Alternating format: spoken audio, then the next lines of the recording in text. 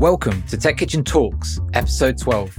In this episode, Dave from Silicon Valley and myself, Glyn from London, discuss what Pollen did well around its engineering culture before its collapse, what old tech is still actively used, and other items that have caught our attention this week.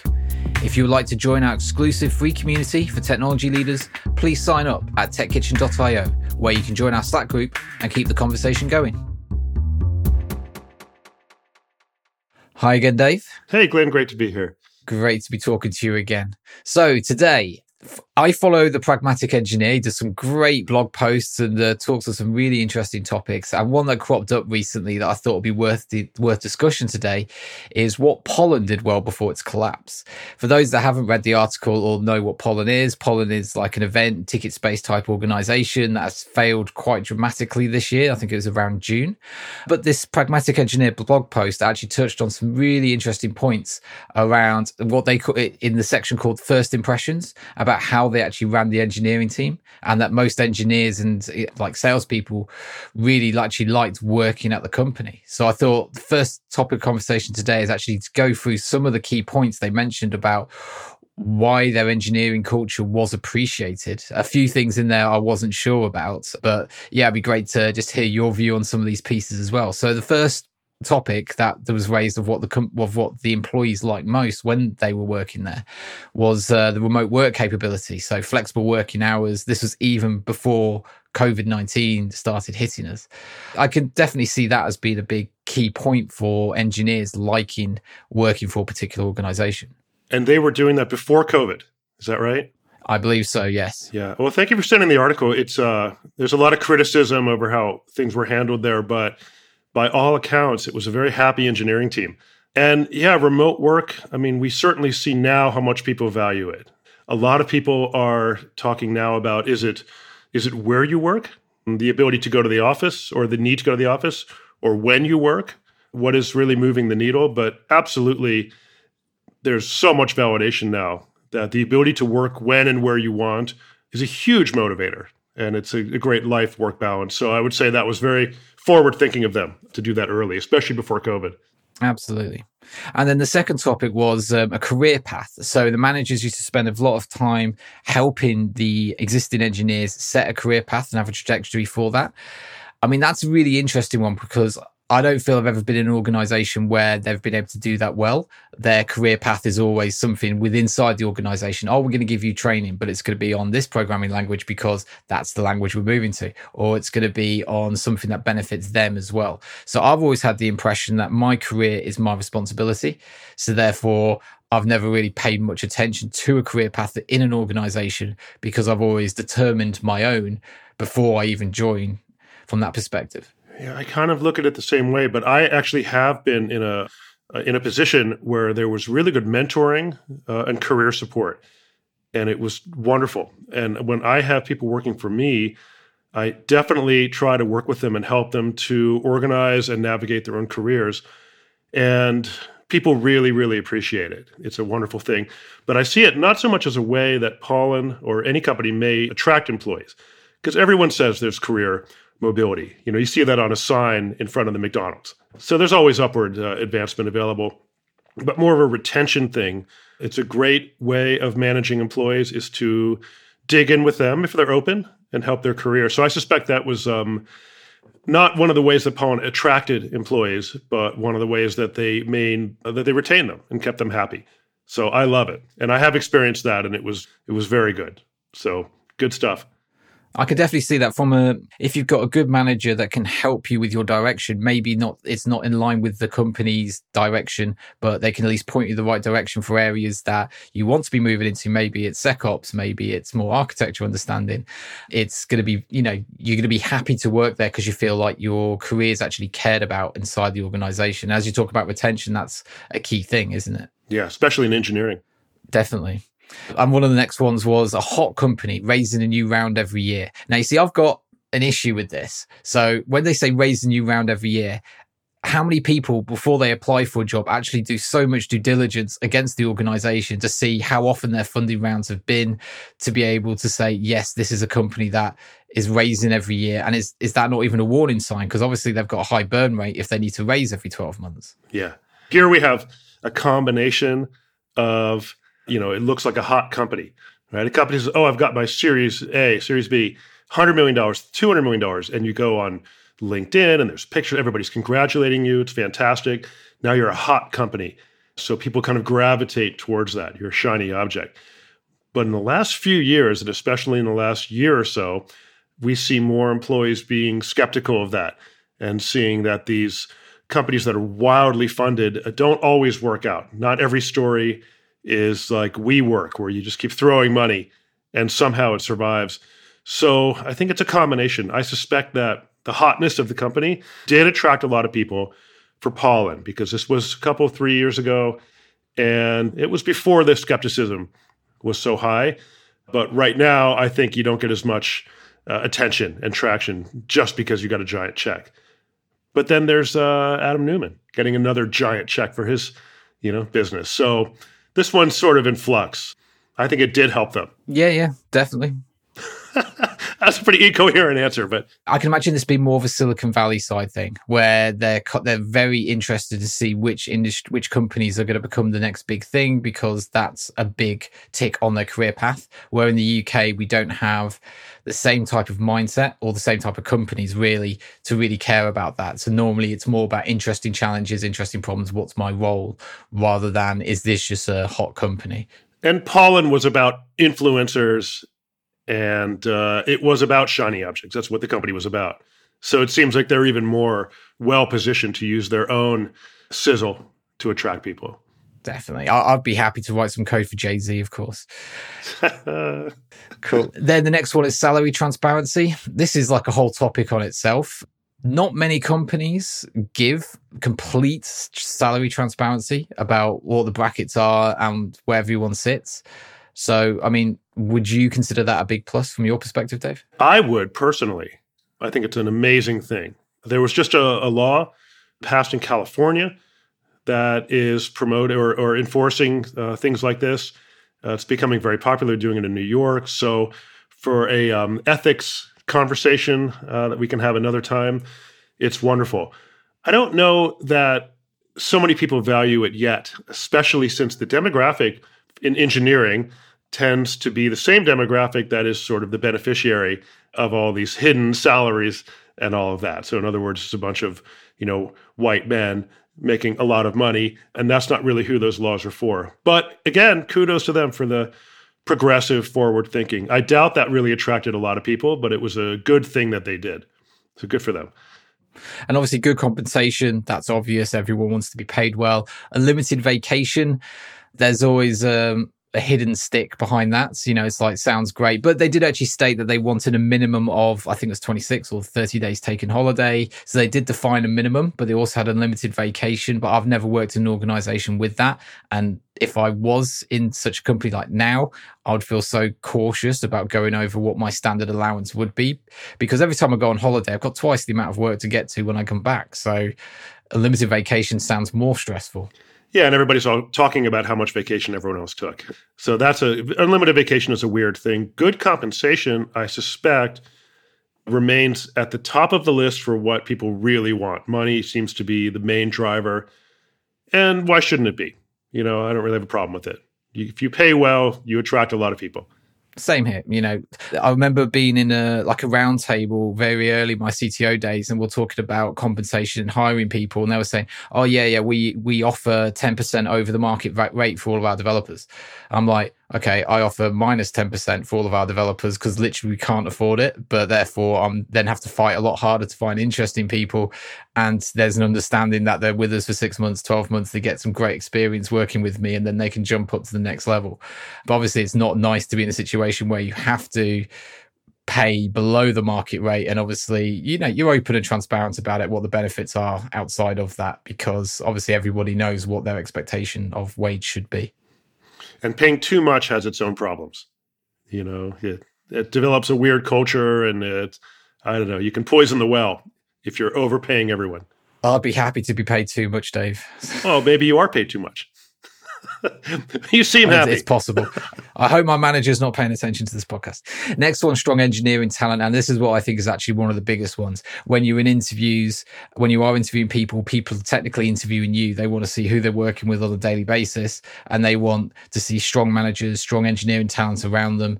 What's the phrase? If you're the smartest guy in the room, you're in the wrong room. Especially in the early days of your career, you want to be surrounded by smart, intelligent people. So yeah, that's a massive attraction from my perspective for any developer moving into an organization. Yeah, it might, again, be more for retention, because when you're coming into the company, you're being interviewed and you get a little glimpse, but you don't really know. But if Pollen really did put together a very strong engineering team, there's a lot of synergy, and the management is mentoring, and the more junior people are learning and feeding back, and there's just general happiness. It sounds like they put together an excellent team, and hence the happiness and retention was good. They did a lot of things right going through this list. And just to round it off a little bit, I'd probably say the high Glassdoor rating, I'm not sure about that. I mean, I know that especially now with a lot of organizations that have been cutting employees and now having to hire again, I'm seeing a lot of things on LinkedIn saying, please check the Glassdoor ratings to see what it's actually like to work in that company and culture. Normally, Glassdoor ratings are just from people that have been fired or left and are unhappy. If you've been in a company 2-3 years, you're going to get, the shines come off the business, and you're going to see things a little bit more coldly than if you're still working there. So I've always taken it with a pinch of salt, but obviously that can be a warning sign whether the organization is actually a good culture to work in. I have a personal policy to never look at Glassdoor. I just don't know what to make of it. I agree the reviews can be very skewed. Sometimes not, but it's so difficult to know what's going on there. I don't really know. I think a lot of people do look at it, but I'm not sure how much of a draw that is. So I suspect it's not that important. I think, and probably if you have a good group, which clearly they did, the Glassdoor was pretty good, but probably it was the money and the Justin Bieber that brought people in and got their attention. So I think Glassdoor probably was not that important. So to summarize this all off then, I mean, from reading through how their engineering side of the business was structured, it sounded like it was super impressive, really well managed. They even had clear, diverse hiring with a strong focus on the engineering side. So it sounds like the perfect company to work for. And obviously it's a shame that a company that on paper looks like they had such great policies and all developers were happy that they weren't able to be financially sustainable to last longer than the time they did. Yeah. I mean, in a way, it seems at a high level, they had a huge amount of money. They were making a lot of noise. They've got Justin Bieber hanging around. I mean, they've got their own kind of social influence-y play. So they were very good at presenting themselves. And they just went through a list of all the things that you need to do to build an excellent engineering team, brought in some really good leadership, and checked all the boxes. Most companies can't do that because it's very, very expensive. And I wonder if they spent too much money building this fantastic team. But had it not been for COVID, which is what they attribute their failure to some degree, do you think that Pollen would have survived? The reason for their failure is not completely clear. As you read through it, essentially everything's great is what's been communicated to the entire team until everything wasn't. So it could be managerial issue, could be financial management issue. It could be that the idea just wasn't, like their technology with their product and what they were trying to aim to achieve just wasn't going to appeal to the masses. There's so many things. I'm not personally in a situation where I understand clearly what the failure of the business was, and I wouldn't want to speculate on that. But it sounds like the engineering side wasn't the problem. It wasn't system downtime, undelivered features. That's not the type of conversation that's happening. Maybe it is the case that if you give the developers everything they want in a situation like this, it is too expensive to run them. I hope that's not the case, because that's a very depressing world we live in, if that is. But it sounds like it was more of a long-term investment strategy, and especially with businesses that do burn money at a very high rate because they're trying to scale so quickly. If that money suddenly dries up due to a pandemic or due to a recession, you're not going to still be standing in 6 to 12 months. Yeah. And a great takeaway is there is no level of engineering excellence that will make up for a questionable business model. Or, a business is not its technology. Software is a tool. Doesn't matter how good the code is if there's not enough revenue. So absolutely. Great point to finish that topic on there. Okay, so moving on to something that's a little bit nuanced. Moving away from old tech is what I've called this. So I was reading a Business Insider post about Japan calls for the end of the floppy disks. I thought this would have been released 20 years ago, but floppy disk has still been used for 1900 government procedures in Japan. So, yeah, I thought it'd be just an interesting topic to raise about what old technology still exists from what you've seen, Dave, especially around the time when you probably were building these things. No offense there. But, You mean in the 50s? In the 50s. I mean, the interesting thing about floppy disks is I didn't think that the memory would last that long. I would have thought anything that was written to a floppy disk would have, they don't have a very long shelf life. The data degrades really quickly in the space of 20 years, definitely. So it's interesting to see that there's still government level systems globally that are still trying to utilize this old technology. Everybody's enjoying the story. We're lampooning Japan, talking about floppies and how ridiculous that is. But, it was only, I think, 3 or 4 years ago that they finally got rid of the 8-inch floppy disks, which are even more ridiculous, at the Department of Defense in the US. So, I don't know, this is happening everywhere. I suspect over in the UK, there is some absurdly old technology going around. So it's going on everywhere. Windows XP is supported for much longer than I would expect it to be, and it is a vital part of key infrastructure inside the UK. That's somehow more frightening than the floppy thing, even though it's not as old. So, it is what it is. I've done a lot of public sector work back in the day and got a really good look at what it's like to be inside government. And it's pretty easy to see how these things happen, especially in public sector. In public sector, it's not a business. It's not revenue driven. So even the risk of, say, being hacked or something like that is not really a monetary risk to the people that are actually standing there holding the floppy disk. It's a different thing. It's a different culture.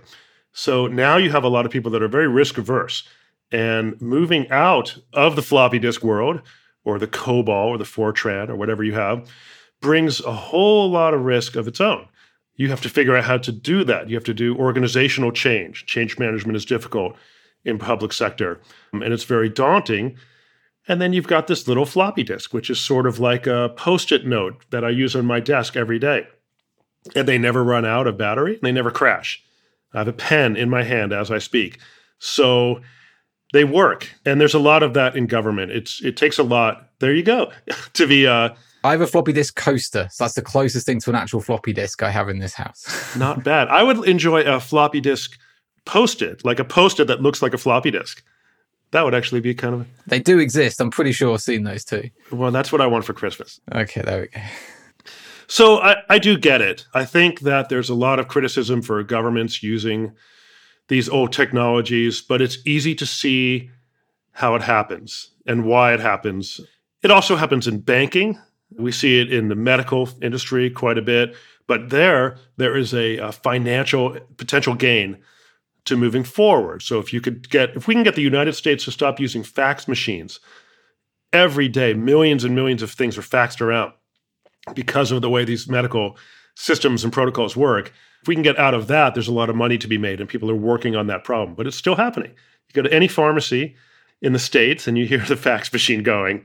It's ridiculous. So people get entrenched in technology because of the risk of moving forward. I get it. But it's very, very painful. And if it's not broken, don't fix it type of mindset, essentially. This has worked for 20 years. It still does the job I need it to. Why would I change it now and spend lots of money invested in something that I don't feel I need at this exact moment? Yeah. And I think the takeaway for me as like a technology professional is we can look at that and say, hey, using COBOL or a floppy disk in the Department of Defense, that's ridiculous. It's embarrassing. There's security issues, and there's just a laundry list of reasons that we should not do that. But if you look at it as a technical problem and you just say, look, let's put in this solution, which is much better. We can build it. It'll be done. You're missing the point. It's not about technology. It's about organizational dynamics. It's about culture. It's about risk aversion, change management, politics, things like that. And those are very, very real problems. And it is a great technology leader who can get involved in the public sector and get the funding to actually move forward, get it through the government quickly enough so that by the time you get your funding, your plan is not already obsolete, which happens in government, and then actually execute on what is sort of a mission critical thing when you're handling taxes, or health records, social security program, things like that, court records. It's mission critical in a different way. So it's no picnic. So I think as technology leaders, probably both of us have experienced many times where we have a business that has a problem and the engineers are coming at it as a technical problem. We just need to fix this. We just need to add this, change the framework, rewrite the code. When in fact, it's a very complicated organizational problem that goes much more than engineering. And so if we really want to step up as technology leaders, we will support our governments and big clunky institutions in moving forward and fixing these problems, which is a daunting nightmare. That I'm no longer in that business, but I've done my time in public sector, and wow, it's no picnic. Have you ever heard of 18F, the Agile group in the United States government? They're very proud of it. It's part of the GSA organization, and they're bringing Agile mentality to the rest of the government. So if you have a big clunky government program, but you want to be agile, you go to the 18F group and they will help you execute. And as much as I applaud their effort, it's like, they're 15 years too late and they really are not very agile. It just shows you that even at their best, a large government, it's very, very difficult for them to get it done.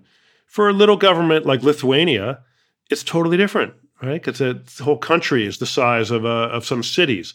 So they're doing amazing things, but it's scale, right? And it's also the countries and the institutions that were the earliest adopters become entrenched. So you can also say that countries like Japan and the UK, France, Germany, the US, they are well-developed countries with strong economies. So it was 50, 60 years ago that we were building internet, mobile phone systems, electric grids, bridges, infrastructures, and Department of Defense computers and all these things, where a lot of other countries didn't have that at all. Now, those things are falling apart and they're getting old, and we're kind of stuck with this difficult change management. Whereas a country like if you go to China, the infrastructure is all new. Every airport is just glistening because they weren't really replacing anything. So it's a mixed bag. I feel bad for Japan to be in the same situation that all the other highly developed countries are in with this old stuff. But well, what are you going to do? You and I need to fix this problem. Is that right, Dave? Oh my goodness, that's a weekend task that's going to take up a lot of my time, I think. Yeah, I mean, look, like COBOL's a great example. How many of those developers still exist right now that haven't retired or died off due to old age? Essentially, the skills that built these systems are not going to be here for much longer, and then it becomes a critical piece of infrastructure change for a country where they then have to throw even more money at it because no one knows how it works, so therefore they have to rip it out and put something new in and then work out all the challenges afterwards. But you are absolutely right where you're saying that, the first movers in the space got embedded into it. Like, Africa doesn't have like broadband lines, doesn't need to. Everything's mobile based. So therefore that's how they live. And they're, absolutely fine with it. They skip the whole pound to wire, put copper wire into the ground and then try to upgrade it to fiber. They just do it straight over the air. But yeah, okay, great. It's interesting to definitely hear that point of view there. And yeah, there's a lot of challenges which I think are going to crop up more over the next 20 years. And as you say, there are organizations trying to fix this. It is hilarious that they're using floppy disks, though. I mean, it is fun to make fun of all the other countries that are suffering from the same thing we're suffering from. At least they're not punch cards. Let's put it that way. Okay, then. So what's caught your attention this week then, Dave? What caught my attention was the purchase of Figma. Boo. By Adobe. Everybody hates Adobe. Everybody hates Adobe. And up until very recently, Figma did not love Adobe either. Right? I mean, Dylan Field, who I think is, I think he's a fantastic entrepreneur. I think he did everything right. And it's really impressive. So I'm not really criticizing any of it. I'm good. But he did kind of support the idea of Figma being the, quote, Adobe killer. that phrase was used quite a bit. He did say just a year ago, our goal is to be Figma, not Adobe. And now he's being called out for that quote. And it's a little bit painful because this purchase shows us once and for all that when a startup comes and they say, we are going to invent a new blank to disrupt the blank industry and usher in a new utopian way, everything's going to be great, and we're all about disruption, and they're using the word disruption a lot, and everybody gets very excited about it. Make no mistake, no matter how much they are disrupting, it is a business, and when there is a $20 billion payout, and I think he owns 9% of that or something, he's got a pretty big chunk of it, then they sell out. And so I'm not really that critical. If somebody offered me $2 billion, suddenly I love Adobe. But I think it's just right. Come on. He did very well for himself. But I just think it's just a good example I think of we how all feel let's like not that. get too invested in all of these startup tales about how we're disrupting everything and changing the world. It's a business. It's a good business. It's a great product. Hopefully Adobe doesn't kill it. I'm happy for Dylan Field. I'm very interested to see if the U.S. SEC sees this as an antitrust matter, because everybody's pointing fingers at Instagram and Facebook and all that. But if ever there was an antitrust case, this might be the one. Adobe just swallowed up their main disruptive competitor, leaving them kind of alone in a wide ocean of revenue. We'll see if the SEC takes it up. Anyways, great story, though. I'm happy for Dylan Field. Hopefully Adobe doesn't screw it up. But of course they will, right? Yeah, I mean, as you say about regulation, I don't think Adobe is known by anyone in any parliament. So therefore, they won't see it as an issue. So therefore, it has to... Because they're like quiet company? Exactly. Well, they're not in the social space. They're not one of the big Mang organizations. So therefore, who's going to be ringing them up, telling them to go fight big tech and say, oh yeah, we're fighting Adobe. And they're like, who?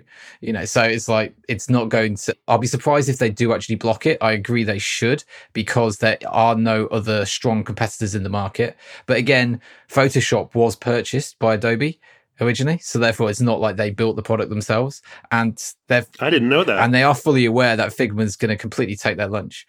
So if they, people say it's a ridiculous valuation, but if you look in 5 years' time where Photoshop's completely dead and Figma's taken over the world, it's like, well, we should have done that. It's like the whole Kodak issue, or like, Blockbuster, they should have done Netflix. They could have done it, but, they could have bought them and didn't. And therefore, this is probably a similar thing where if Adobe wasn't able to adapt and handle this, then, yeah, they weren't going to be around long enough. So, but do you mean that the governments are, how can they pay attention to what's happening with Adobe when there's TikTok and Meta and all of these big players around? Or are you saying they literally just don't even know about it? Because Adobe is very quiet. It is. I mean, essentially, when people say Adobe, they think, oh, that's how I open PDF files. That's all they think of. I mean, so unless if you are a designer or developer that's had to deal with a designer, you don't know what Photoshop is. And, they're a massive suite which costs a ridiculous amount of money. So Figma's come in and completely destroyed that. I only went on Figma for the first time about 3-4 years ago when they started to get big. And I was just like, why has this not existed before? It's a fantastic product. And it has been getting better. So we use it heavily in the UK side for most companies that I deal with. It does make me think, I don't even know who the CEO of Adobe is. I don't know the name of the CEO. And that is probably a good thing for Adobe right now. But I know who the CEO of Tesla is. And that person is like heading to court and involved in all kinds of fooling around. So quiet is good. Maybe Adobe is wise to not be so Silicon Valley and just be nice and quiet. Exactly. Who's going to care? The SEC is going after John Smith. It's like, I don't know who that is, but SEC goes after Elon Musk, Mark Zuckerberg, Jeff Bezos. It's like, yeah, they're big names which are going to get the headlines. I think they'll sneak it past and it will go through. It'll be a bit of a shame for the industry, but, congrats to everyone that's invested in there, because obviously they're going to make a complete packet. Unbelievable exit. Definitely. I mean, it's really a high valuation. So good for them. On a positive note, it does show that there are ways for startups to get fantastic purchase deals without having to go through an IPO and actually can get bought out for high valuation. So it is still nice to see that side of things still available. Yeah, absolutely.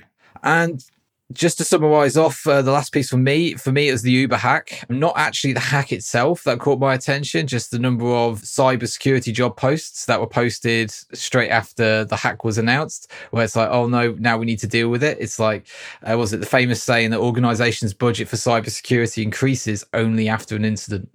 And obviously Uber just proved that by obviously trying to now hire a load of security roles where they should have done this several years ago. There were a lot of hilarious tweets. There was. In response to that. There was. And there's more hacks still happening at the moment now as well. So if you're in the security space, you've got a very good career ahead of you, I'd say. But, all right, just getting a little cynical. What do you think about this thought? What is the material damage for a company getting hacked, like Uber? What is going to be hacked? Do I really care if somebody steals my ride history? If they steal my credit card, I think my credit card is being stolen everywhere. We all have hack fatigue, right? Everybody has everyone else's credit cards now. They don't really have any personal health data or anything. And I just starting to wonder if companies are looking at this and thinking, we're playing cat and mouse with all of these hackers. We could spend hundreds of millions of dollars on security, but everybody seems to be getting hacked anyways. I wonder if it's better to just kind of phone in the security, not worry about it too much, not like you're abandoning it, but just do enough. And then if you get hacked as a PR measure, suddenly you're hiring and doing something about it. But I don't know, is there any penalty for being hacked? Does anybody care anymore? Well, that's a very evil mindset you've got there, Dave. Yeah. I'm not saying that's true. It comes to mind, like, do we really care that we got hacked? As a consumer, especially for something like Uber, you would do if you're, Uber knows your home location, your work location, when you're going to go see your, the woman you're cheating on with, or something like that. It knows your location information and your habits if you utilize Uber regularly. So therefore, as a consumer, I already give Google my cheating location.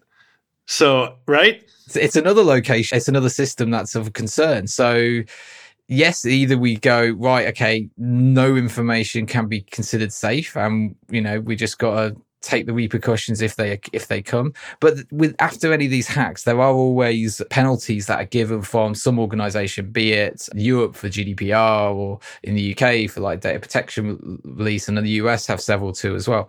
But these are normally what, 300-400 million, which is like a drop in the bucket for these types of organizations.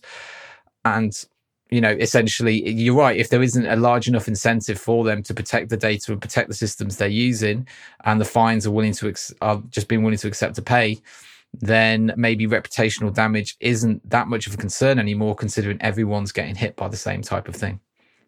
Yeah, you're right. And a less cynical perspective is that all these things are true. On one hand, everyone has hack fatigue. People don't care that much. I'm not going to stop using Uber because of this. I don't even really care. Someone else will be hacked next week. So there's that. But then I also see all these services and companies popping up everywhere. So somebody's spending more money on security. It's a huge topic. So companies are leaning into that. There is new regulation coming out. It's very difficult for the government to keep up, but it's happening in the EU especially. And so there does seem to be this fast-moving, security sort of world where there's a combination of more hacking all the time, people getting used to it, companies fighting back. It's a cat and mouse game. I think just everything's happening at once. There's just more information every day and more people buying and selling it on the dark web. It's Wild West. I mean, what are you supposed to do if you're Uber? How do you find the balance? Everybody else is getting hacked. Are they supposed to spend $500 million to prevent getting hacked and then maybe still get hacked? Are they supposed to get hacked and then not put a bunch of embarrassing job posts up on LinkedIn? I think you just can't win. I thought that was going to be less cynical, but it might have been more cynical. Yeah, my mindset is you always go over convenience. So if there's a strong competitor in the market and the competitor is the one that hasn't been hacked, you're more likely to go with them. Unless it's an organized, I also go the other way sometimes. Oh, they've been hacked recently, so therefore they'll have better security now because they've actually been burned by it. But do you really think about it? Right? I mean, I use Verizon for my mobile phone. They had a big hack. I'm happy to keep using Uber. I'm not sure that I really see being hacked as much of anything anymore. What annoys me most is like the DuckDuckGo thing where they deliberately lie to you about a situation. That I don't forgive. In a situation of hacking, you allow it once, maybe twice to go, okay, these things happen. It's a tough world out there. But if it's like every week, new hack. I mean, like the Sony issue when that came out, literally that dragged on for about a year, didn't it? With further releases and more releases. The emails? Exactly. It's just more and more. And in a situation like that, it's much harder to accept that your data is going to be safe. Maybe it's what data it is, right? So if you leak out my credit card, maybe my ride history a little bit, I can see how that could be personal, but for most people, it's not too bad. But if all my emails were to be released and I was an executive at Sony or a doctor or any number of things, there could really be damage there. So maybe it's context specific. And this is why I'm so cautious around any of this biometric data, anything you can't change. So, where they want to, take 3D models of your face or your fingerprints and stuff like that. It's just like, that's data you can't change. So if it goes out there, it's completely public, you're done for. There's nothing you can do about that. Where if it's your credit card, you can change your credit card. If it's your address and you're a high risk person, you can change your address. So it's that stuff that why I'm overly cautious. Like with my iPhone, it's got, facial recognition of it. I don't use that. I always have a PIN code login. I don't use the finger scanners either, just because it's like, I know they've got very good security enclaves inside the chips and all that stuff. It's just like, yeah, but still all it takes is a very clever person to find a way around that no one's done before. And then, that data is publicly available. I use all that stuff. I go the other direction. I just can't. I just have decided to not care too much. But I agree. You're probably right. I'm just too lazy to do it. Yeah, convenience, Dave. It wins out. It does win out, and price as well. And this is a wild tangent that we cannot go down. But is it possible that this topic of hacking and security and personal data, and then there being this kind of more important tier of data, which is your fingerprint, your DNA, your face, right, your identity, all of that. Might that be one of the first really interesting, legitimate uses for crypto? And I'm sorry to introduce that ridiculous, statement, but there's a lot of interesting things happening with, soul-bound NFTs and driver's licenses as NFTs and identification and healthcare data. I mean, it could actually work. There could be something there. Or is that nothing? So I'm actually even more skeptical about the whole blockchain and DLTs and stuff like that at the moment, because I've just come off a conference where the conference organizer actually is not following the ERC protocols that are in place with Ethereum. They're building their own, and they're quite large, quite well funded, using with large organizations. They're talking about cryptocurrencies where you can only purchase them for medical purchases. You can't do it for food. So in other words, not all coins are now treated equal. Coins now are going to have additional criteria to them, and obviously that's going to build up and make it even more complicated. And it's like, why are we even trying to utilize the blockchain? Why don't we just call an API, which is going to determine which money in your account can do what?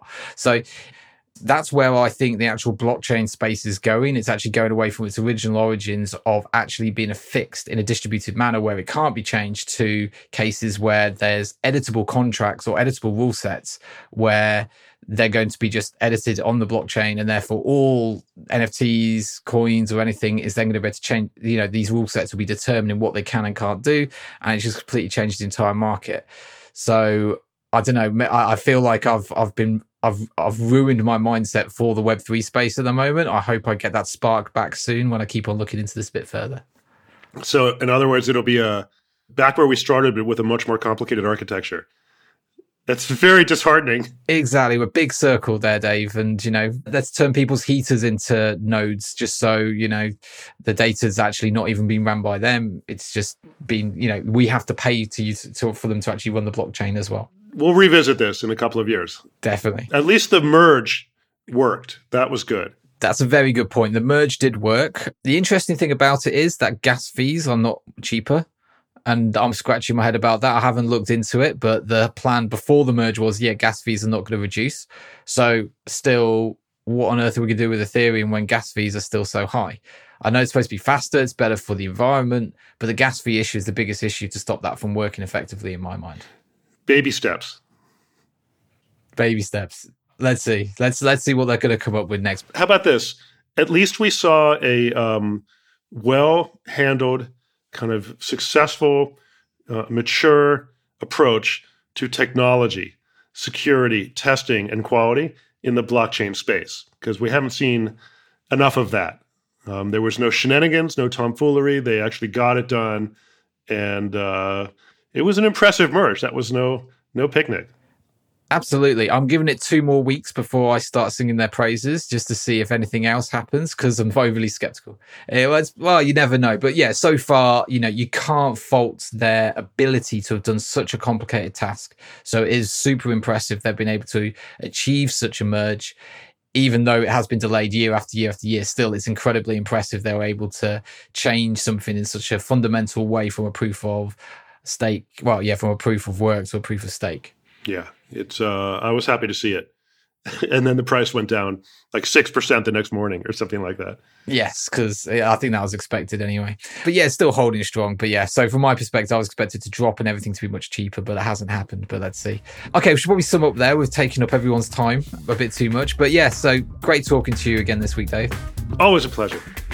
Absolutely. And yeah, for the listeners at home, do please check out TechKitchen.io, where you can join our community if you would like. So thanks for your time and enjoy your evenings. Thank you, Dave. Thanks, Glenn.